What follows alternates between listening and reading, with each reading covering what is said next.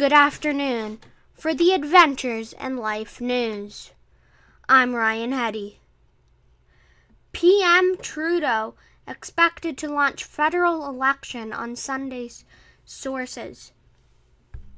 Ottawa Prime Minister Justin Trudeau is expected to launch a federal election campaign this Sunday, with the vote set to be held as early as September 20th.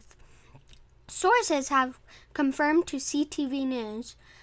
After months of speculation over the prospect of a pandemic, sources speaking on a not-far attribution basis said that Trudeau is planning to visit the Rideau Hall this weekend and asked Governor Jean-Marie Simon to dissolve the 43rd Parliament and draw up the 338 writs, trigger a fall vote. After sources indicated that it is still possible that the Prime Minister could adjust his plans. And for the next news report, Ontario reports 513 new COVID-19 cases as vaccines administered top 20 million. Ontario reported 513 new cases of COVID-19 on Thursday, the most recent mid-June, while the total number of vaccine doses administered in the province topped 20 million.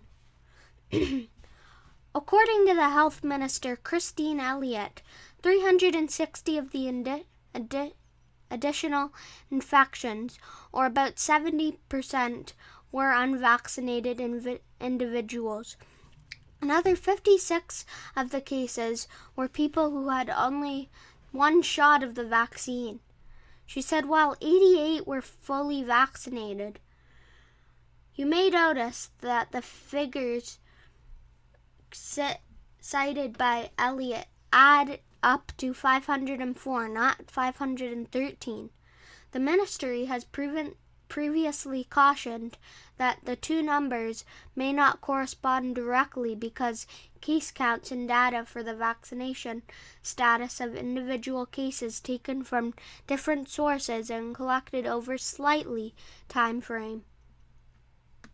Next news report. Fourth wave of COVID-19 now underway in Canada. Dr. Theresa Tam says,